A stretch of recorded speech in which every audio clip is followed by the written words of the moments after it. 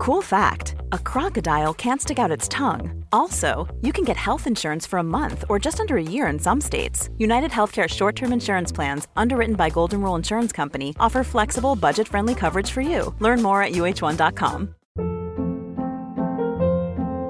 Hold up. What was that? Boring. No flavor. That was as bad as those leftovers you ate all week. Keke Palmer here, and it's time to say hello to something fresh and guilt-free. Hello Fresh. Jazz up dinner with pecan-crusted chicken or garlic butter shrimp scampi. Now that's music to my mouth. Hello Fresh. Let's get this dinner party started. Discover all the delicious possibilities at hellofresh.com.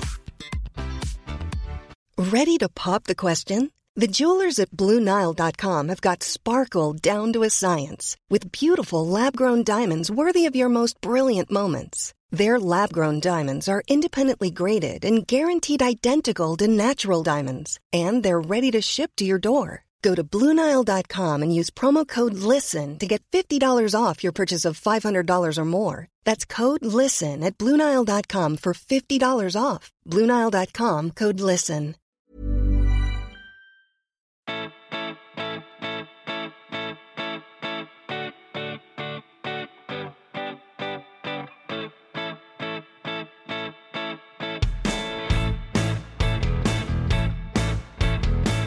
And welcome back to the House of Pod. I'm Kaveh. I'm Lizzie. And I'm Allie.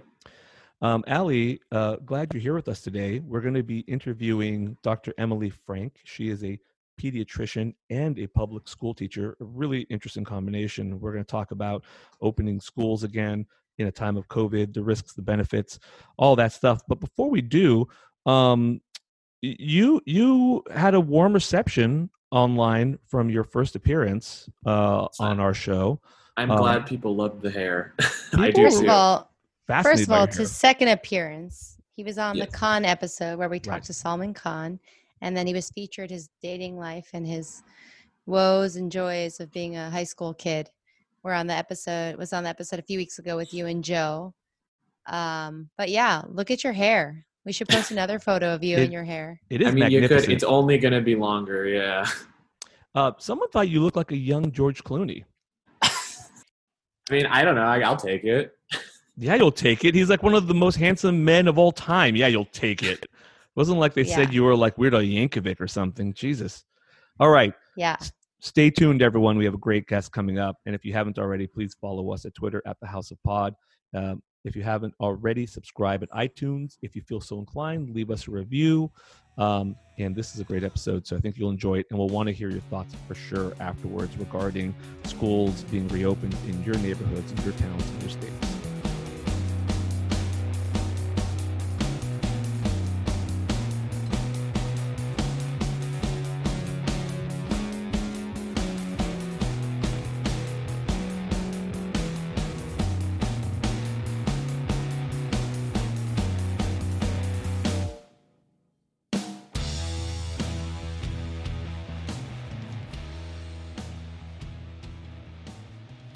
On today's show, we have Dr. Emily Frank. She is a pediatrician at UCSF, and she's also a public school teacher, which I have to admit is an interesting combination that I had not heard of until now. I mean, we've heard of doctor/musicians, doctor/podcasters, but doctor/public school teacher, I have not, and I'm fascinated to talk to you about that and talking about reopening schools. So, Dr. Frank, thank you for coming on the show.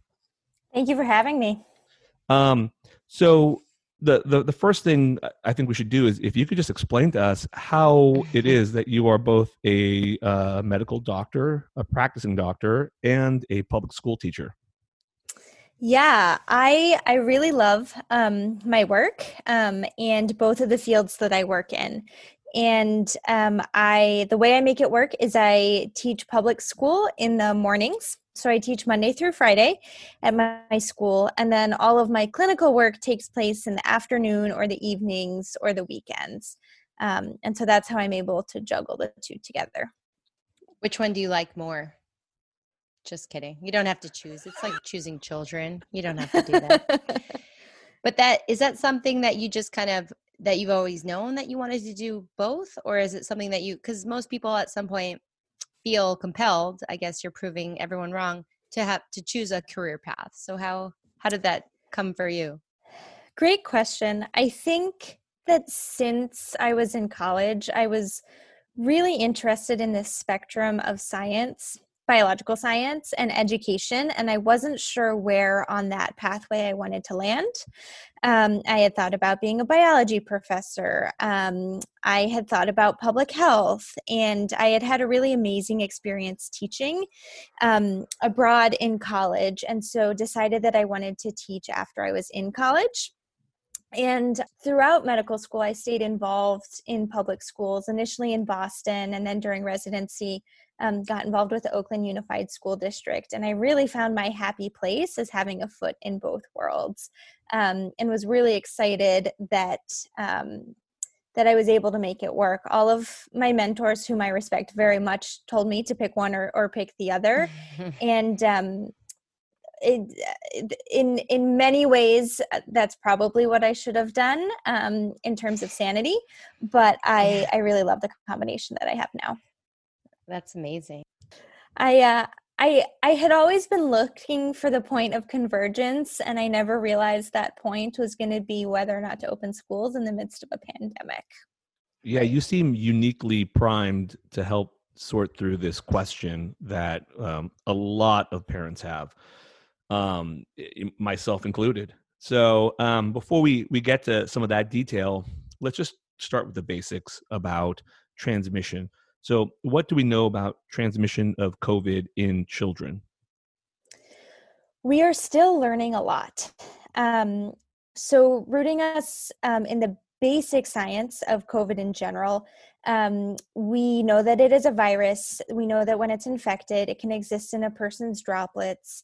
We think that there may also be a short-range aerosol component. And when we breathe, and if we are infected, then we expel those virus droplets through our nose, through our mouth, and that can infect a person through their eyes, their nose, or their mouth. What we've been seeing throughout these first several months of the pandemic is children seem to be a half to as third as likely to adults to become infected. And I think we're still scientifically trying to understand why that is.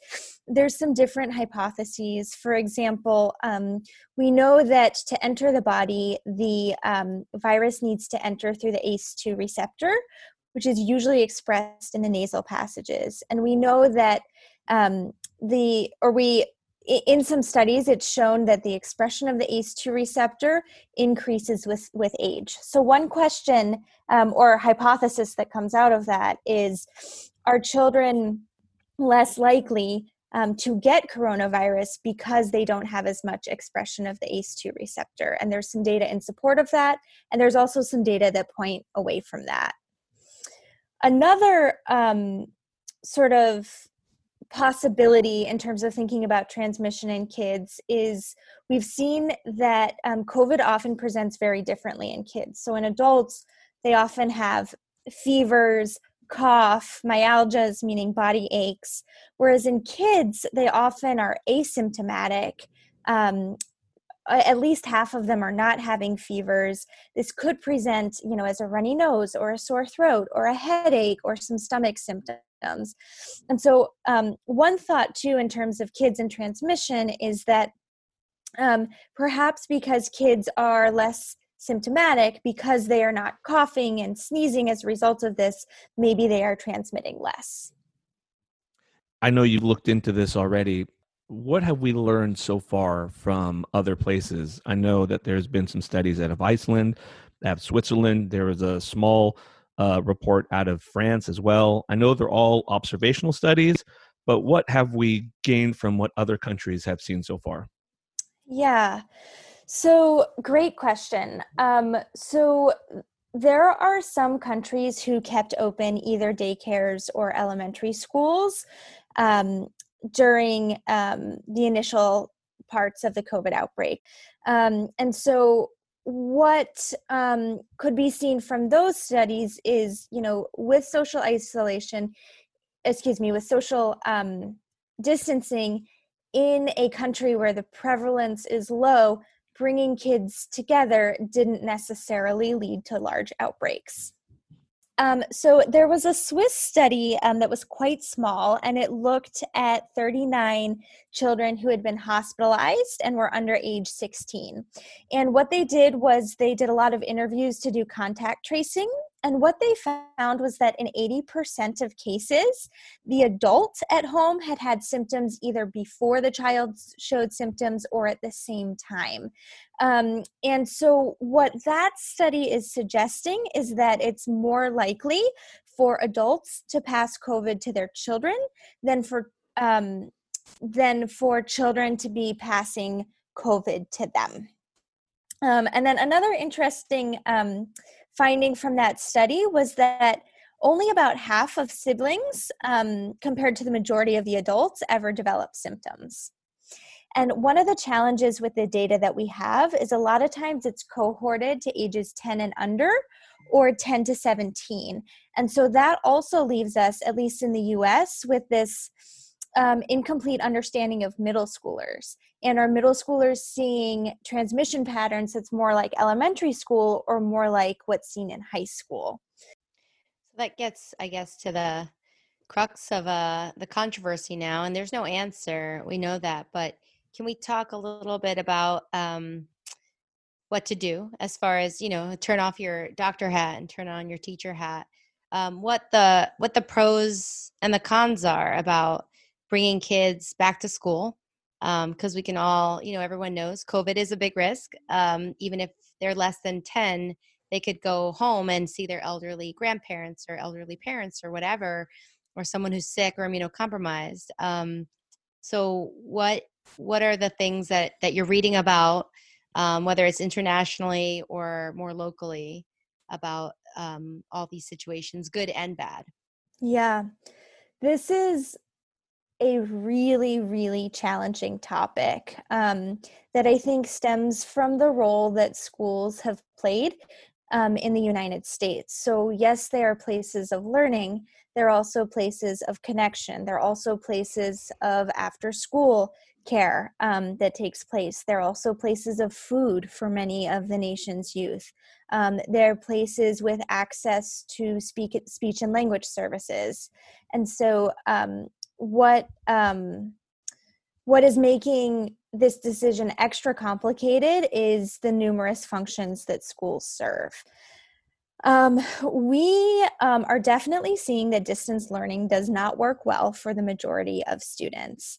And if, we as adults think about how we might act or engage on a Zoom call, even if we are employed to do so, it's hard to hold the same expectations for a younger person whose prefrontal cortex is less developed. And so I think a lot of students struggle to engage with screens. And this, of course, assumes that they have access to screens. And one of the things we saw in our school district is many students didn't have computers at home. Even if they did have a computer, they might be sharing it with multiple other siblings.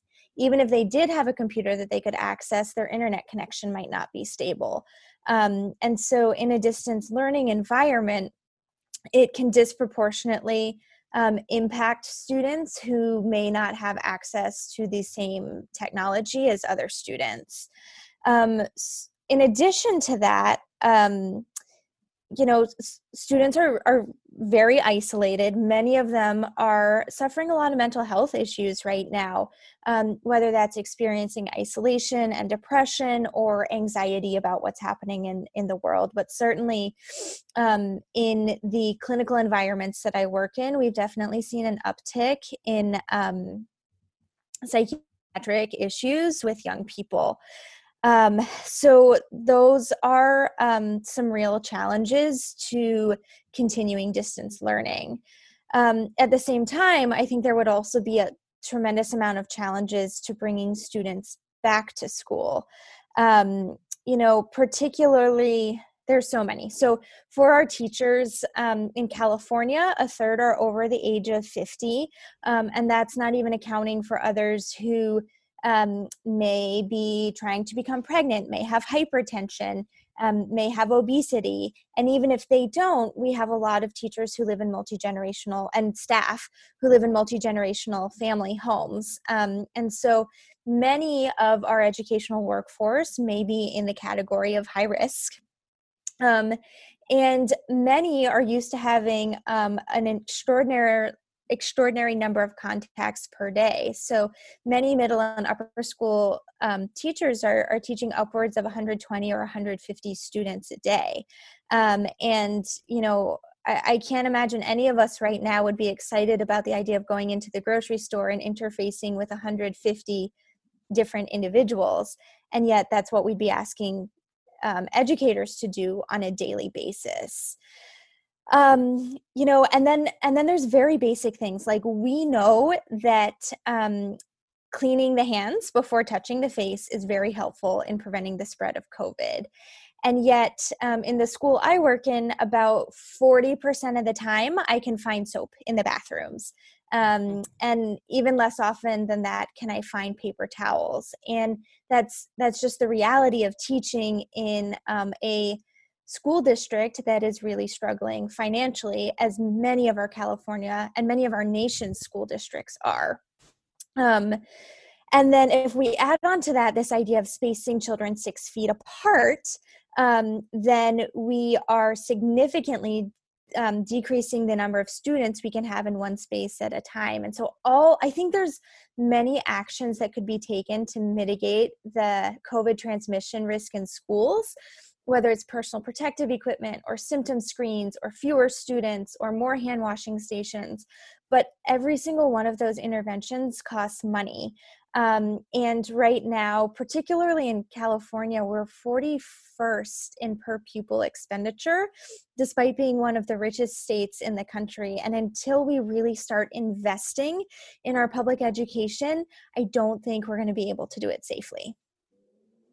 That's as good an answer as I feel we're going to be able to get from this really complicated question. But let me ask you a follow-up that it sort of made me think of, which is, you know, when you're in the meeting rooms, when you're in the break rooms with other teachers, or when you talk to them, do they feel like they're being sacrificed at this point?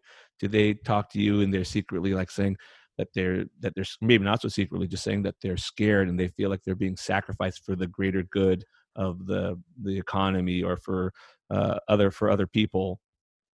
Yeah, I have to put in there, teachers rarely ever make it to the break room. But so that's like yes. a myth in those TV shows when they're all sitting around drinking coffee. I cannot recall sitting in the break room unless it was waiting for copies to come out of the copy machine. But yes, I think that, you know, right now we're asking teachers and educators to do something that the vast majority of us wouldn't do. Most of us have been sheltering in place, or, you know, perhaps partaking in a small bubble, really trying to reduce our visits to highly populous places. And what we're asking our educators to do is to expose themselves potentially to hundreds of people on a daily basis. You know, and often I think a piece of it is that it's really important that our students are learning as best as possible. Another piece of this feels very tied to reopening the economy. And while it's important to reopen the economy, I think that many educators feel as though they are being used, that their health and the health of their families and loved ones may be sacrificed to reopen the economy. You're saying because the point is to get parents back to work, and that the teachers are now expected to be the sacrificial babysitter. Is that how people link those things together, I assume? Yeah, I think that some people are very much sort of feeling that link. And, you know, this pandemic has been incredibly difficult on working parents. Right. Having a child and teaching a child is a full-time job, and whatever their other work is probably a full-time job. And the ability to hold two full-time jobs in the space of one is nearly impossible. And so I think that, you know, there really is a desire to not only provide education for young people, but also to have a place where young people can be safely during the day so that their parents are able to work. Yeah. Yeah, no, it's interesting because I think you come from the world of being a doctor and this public health and public school, experience. And, I've heard doctors say similar things. Like they say, don't call us heroes. That's just part of your plan to say, then you're a hero. Okay, you're expendable now. And you're in a situation where you're in both camps. It's very interesting. You're in a particularly risky, situation. Ali has it. Yeah, please. Can I make a comment on that? So that's something I also thought a lot about. So in the emergency rooms I work in, my job is to take care of children with lower acuity illness. So I see all the children with coughs and colds and potentially with COVID type symptoms. And personally, I would feel fairly comfortable going to school in my personal protective equipment. But what I've realized over the last several weeks is, as a physician and as a physician who works in the emergency room, I have signed up to be a frontline worker. But educationally, we have not signed up to be frontline workers. Yeah. And realizing that those expectations, those risks are not part of what someone signed up for. And to be quite frank, teachers are not paid anything near what they deserve as is, without taking on the extra risks of a frontline worker. Those are fantastic points. We do choose professions with our eyes open for the most part, and knowing what risks we're going to get into, and knowing maybe a semblance of our routine and our lifestyle. And yeah, I totally agree.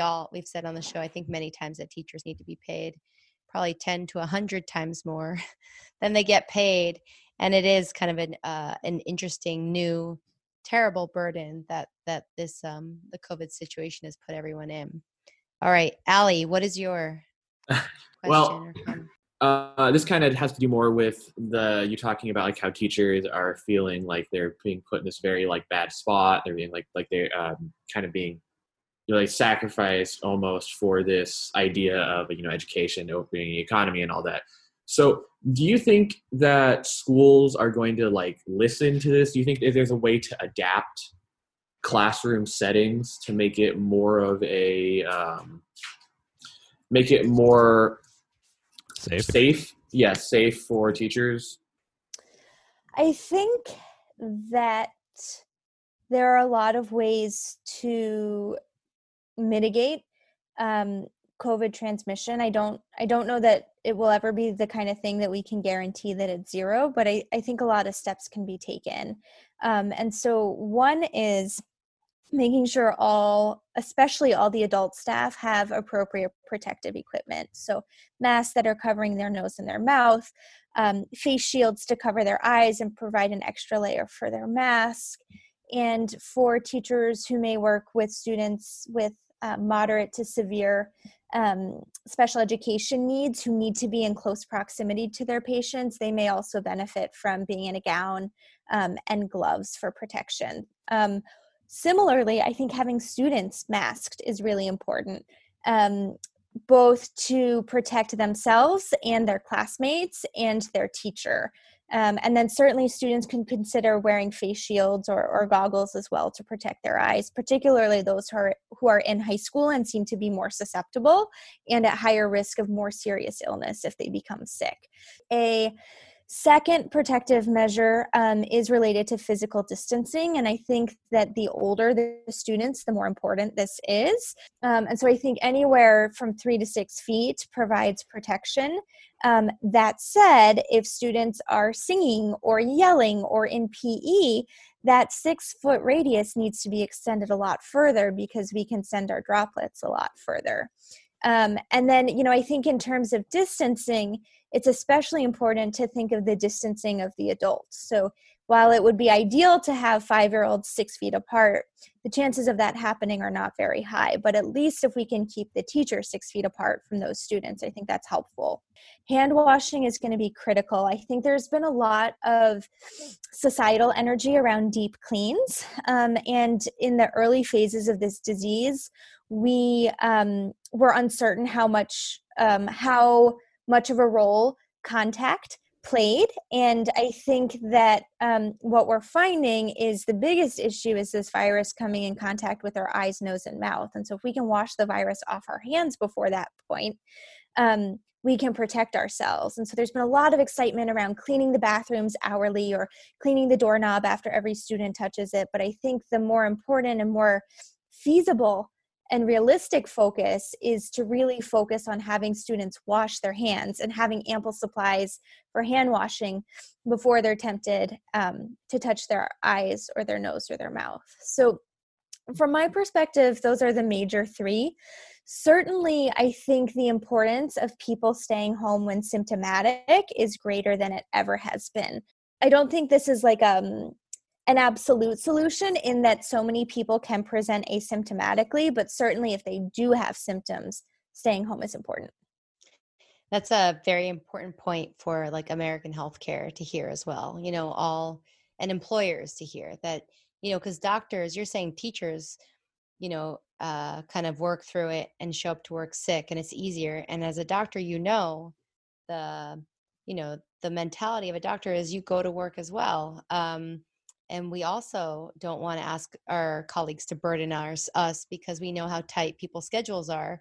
So the custom is to also show up when you're not feeling well. And we got an email from work that I think 2 weeks ago that was like, you must honor the following rules. If you feel sick, do not show up. You know what I mean? It's like a different culture now that we have to ask our employer to, if we can stay home, and we also need a culture that supports staying home. And I don't know that we have that in the medicine culture. And it sounds like you don't have that in the culture of education. So that would be a great take-home message for our listeners who are in either of these fields. And, Allie, who's hearing this and learning how to, develop your own work ethic. Like if you don't feel good, it's probably better for the world if you stay home, Yeah.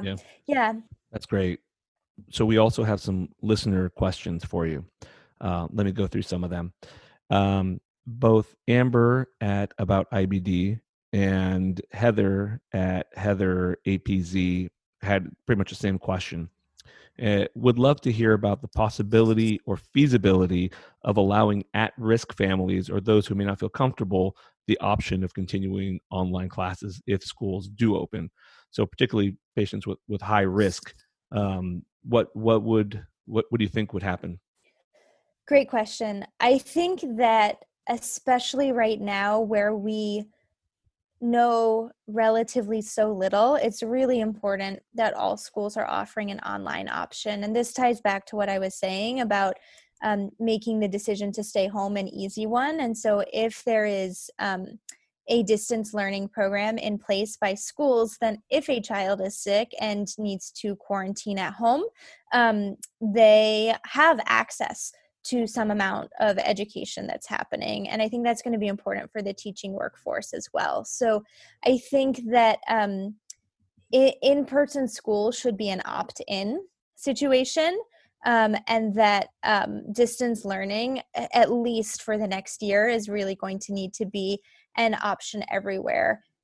Because also we may see seasonal variation. For example, when flu season hits, I suspect a lot of people will be symptomatic. And so I think one thing that can facilitate, quick school closure if necessary is having a stable distance program. Yeah, I find it, I was actually going to ask about a distance learning thing. Like you mentioned, have schools kind of put more of an emphasis? Like, have you guys had to talk about and develop a more fleshed out distance learning program, for people, like you were saying, people are sick and they don't want to come to physical school? Because I do know a lot of people who are kind of scared to go back because of the thing. And I also, in the scenario where there's another surge, another spike, and it's dangerous to go to school, has distance learning become more of a fleshed out, fully realized option? Great question. So at least in my school district, the way that distance learning came to be is on Friday at 10 a.m., we learned that school was going to be closed for 3 weeks, and we were supposed to get our students' packets by the end of the day. And we were teaching again on Monday. And so you can imagine that just in terms of gathering student contact information, communicating with our students, Not to mention, like, most of us had never used Zoom before. We put together what we could in the time that we had. And I think that as we think about distance learning in the future, I can speak at least for myself and my district, but we've really been able to give a lot more thought to distance learning. How much time can we expect a student to be at the computer? What ways can we get them to engage? What platforms are out there? I know I've been taking an ed tech course that's been really helpful in helping me understand how to create an engaging class in an online environment. And so I think having a summer and also having a school year, teachers usually get together for a few days of professional development before the school year starts to really iron out a concrete plan for the school year. And I think distance learning can be really deliberately taken into it. Whereas a year ago, most of us hadn't even imagined distance learning and needed to come up with something in 48 hours. We're lucky in that this isn't brand new anymore, and we have a chance to be really deliberate about how we do it. All right, I have a couple more here. Ryan at It's Ryan's World. I know I'm not supposed to have favorite listeners, but this guy's great. So this is Ryan's question. What kind of support / directive are they getting or are they receiving from the superintendent and school board members regarding COVID, the upcoming school year, and the possibility of reopening? I guess kind of what he's getting at is how supported do teachers feel in this process? I think that that is a question where there's no global answer. I think the situations and the relationships between districts and teachers are very different in different school systems. What I will say is our school district has taken this issue and the health of our students and family really seriously. They had assembled a group of over 100 individuals, of which I was part, to really think through all these different challenges and how we might have distance learning happen more effectively, do a hybrid program, and how we would safely have in-person instruction. And then they've also been seeking the help of medical professionals and the Department of Public Health. I don't know that everything that the district is doing makes it all the way down to the teachers. And so I think oftentimes people may not feel supported, but I've actually been really impressed with the amount of care and deliberate thought going into how to do this safely that's happening, at least in my district. All right, one more listener question. This is from Stephen Hewitt at Habu333. It's a really good question. Is the hybrid schedule, 2 days in the classroom, 3 days at home, able to give kids the social interactions they need as well as the education while maximizing safety for teachers, students, and families? Great question. I think there's a lot of different hybrid models. So that could be week on, week off. It could be 2 days on, 3 days off. It could be 1 day a week, the same day each week. From my own experience as an educator, feel that even 1 day a week of in-person time with students would make a massive difference in their ability to have more successful online learning. The school at which I work at is a very relational school. It hinges very heavily on student and student-teacher relationships. And so I personally believe that even 1 day a week in person would be infinitely better.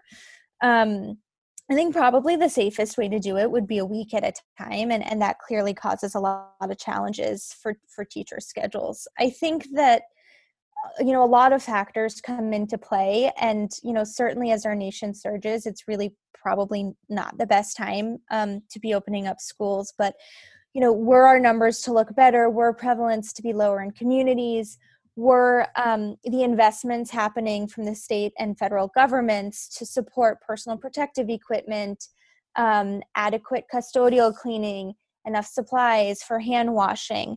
I do think like with an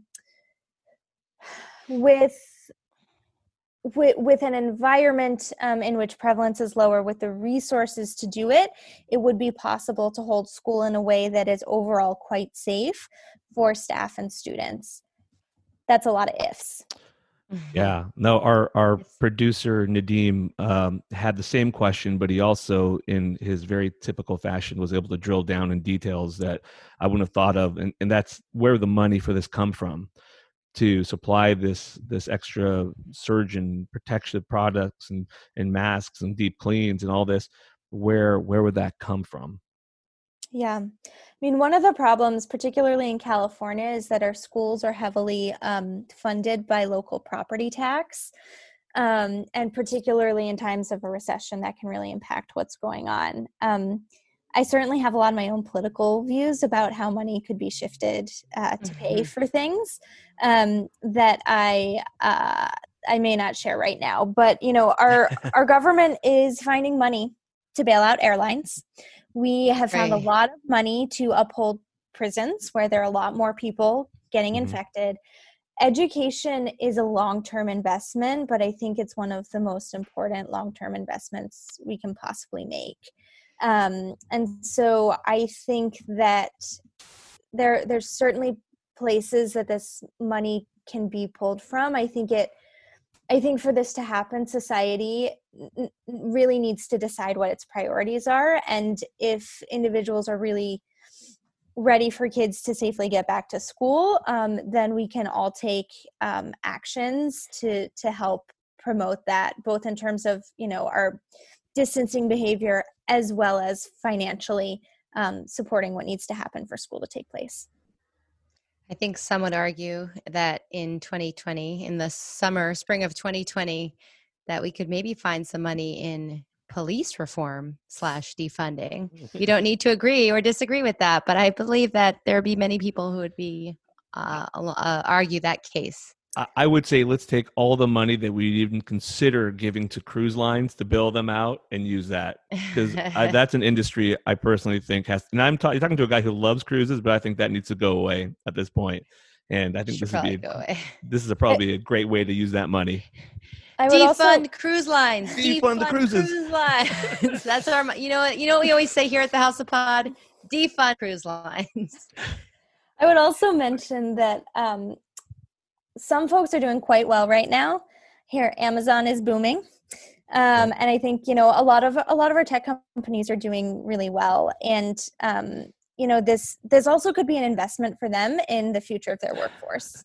We talked to Salman Khan, an online educator of Khan Academy, and the cost to supply every family in this country with like the ability to go online and learn would end up being like, I don't know, maybe half a second out of Jeff Bezos' day. He would not be he could pay for all of it and not be any poorer at the end of the day. Anyways, before we go off on too many rants, Dr. Emily Frank, thank you so much for coming on the show. Thank you so much for your work as a pediatrician in the emergency rooms. Thank you for the teaching that you're doing. And we really appreciate you coming on. And is there anything that you would like to plug or leave our listeners with? Well, thank you again for having me. If there were one thing to plug, and one thing that we can learn from other countries, is the success of being able to get students back in school really relies on all of us. The countries that have been successful because those in the community are really taking steps to help reduce transmission. And so for our students and for our educators to go back to school safely, it really takes all of us thinking twice about the actions that we may or may not take, and how to keep ourselves and our loved ones safe. All right. There you have it, people. Please follow us at Twitter at the House of Pod. If you have questions, email us at hopquestions@gmail.com. Listen and subscribe on iTunes. Leave a review if you haven't. And thank you again, Dr. Frank, for coming. See you guys later. Okay. Everyone's talking about my hair in the comments. Yeah, they really liked your hair. On the Twitter post, yeah. Good hair. God, that luscious hair could be played by Zac Efron and Paul Rudd's love child.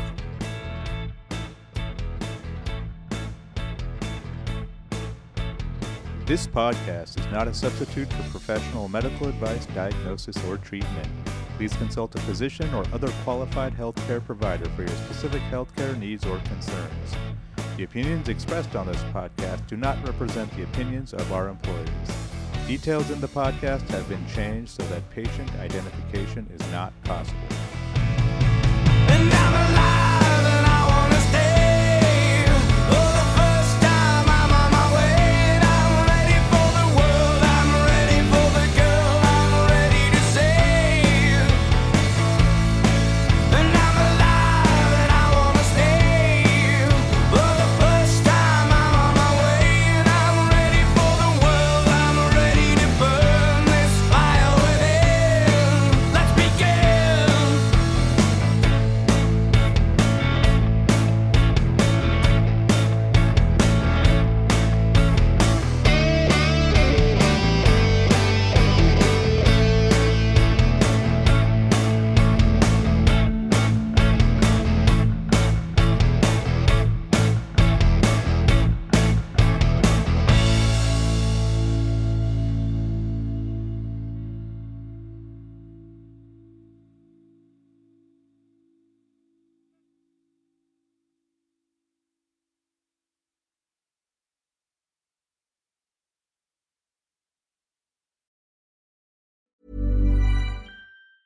Hey, it's Danny Pellegrino from Everything Iconic. Ready to upgrade your style game without blowing your budget? Check out Quince. They've got all the good stuff, shirts and polos, activewear, and fine leather goods, all at 50 to 80% less than other high-end brands.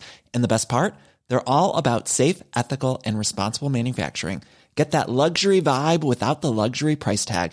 Hit up quince.com/upgrade for free shipping and 365-day returns on your next order. That's quince.com/upgrade.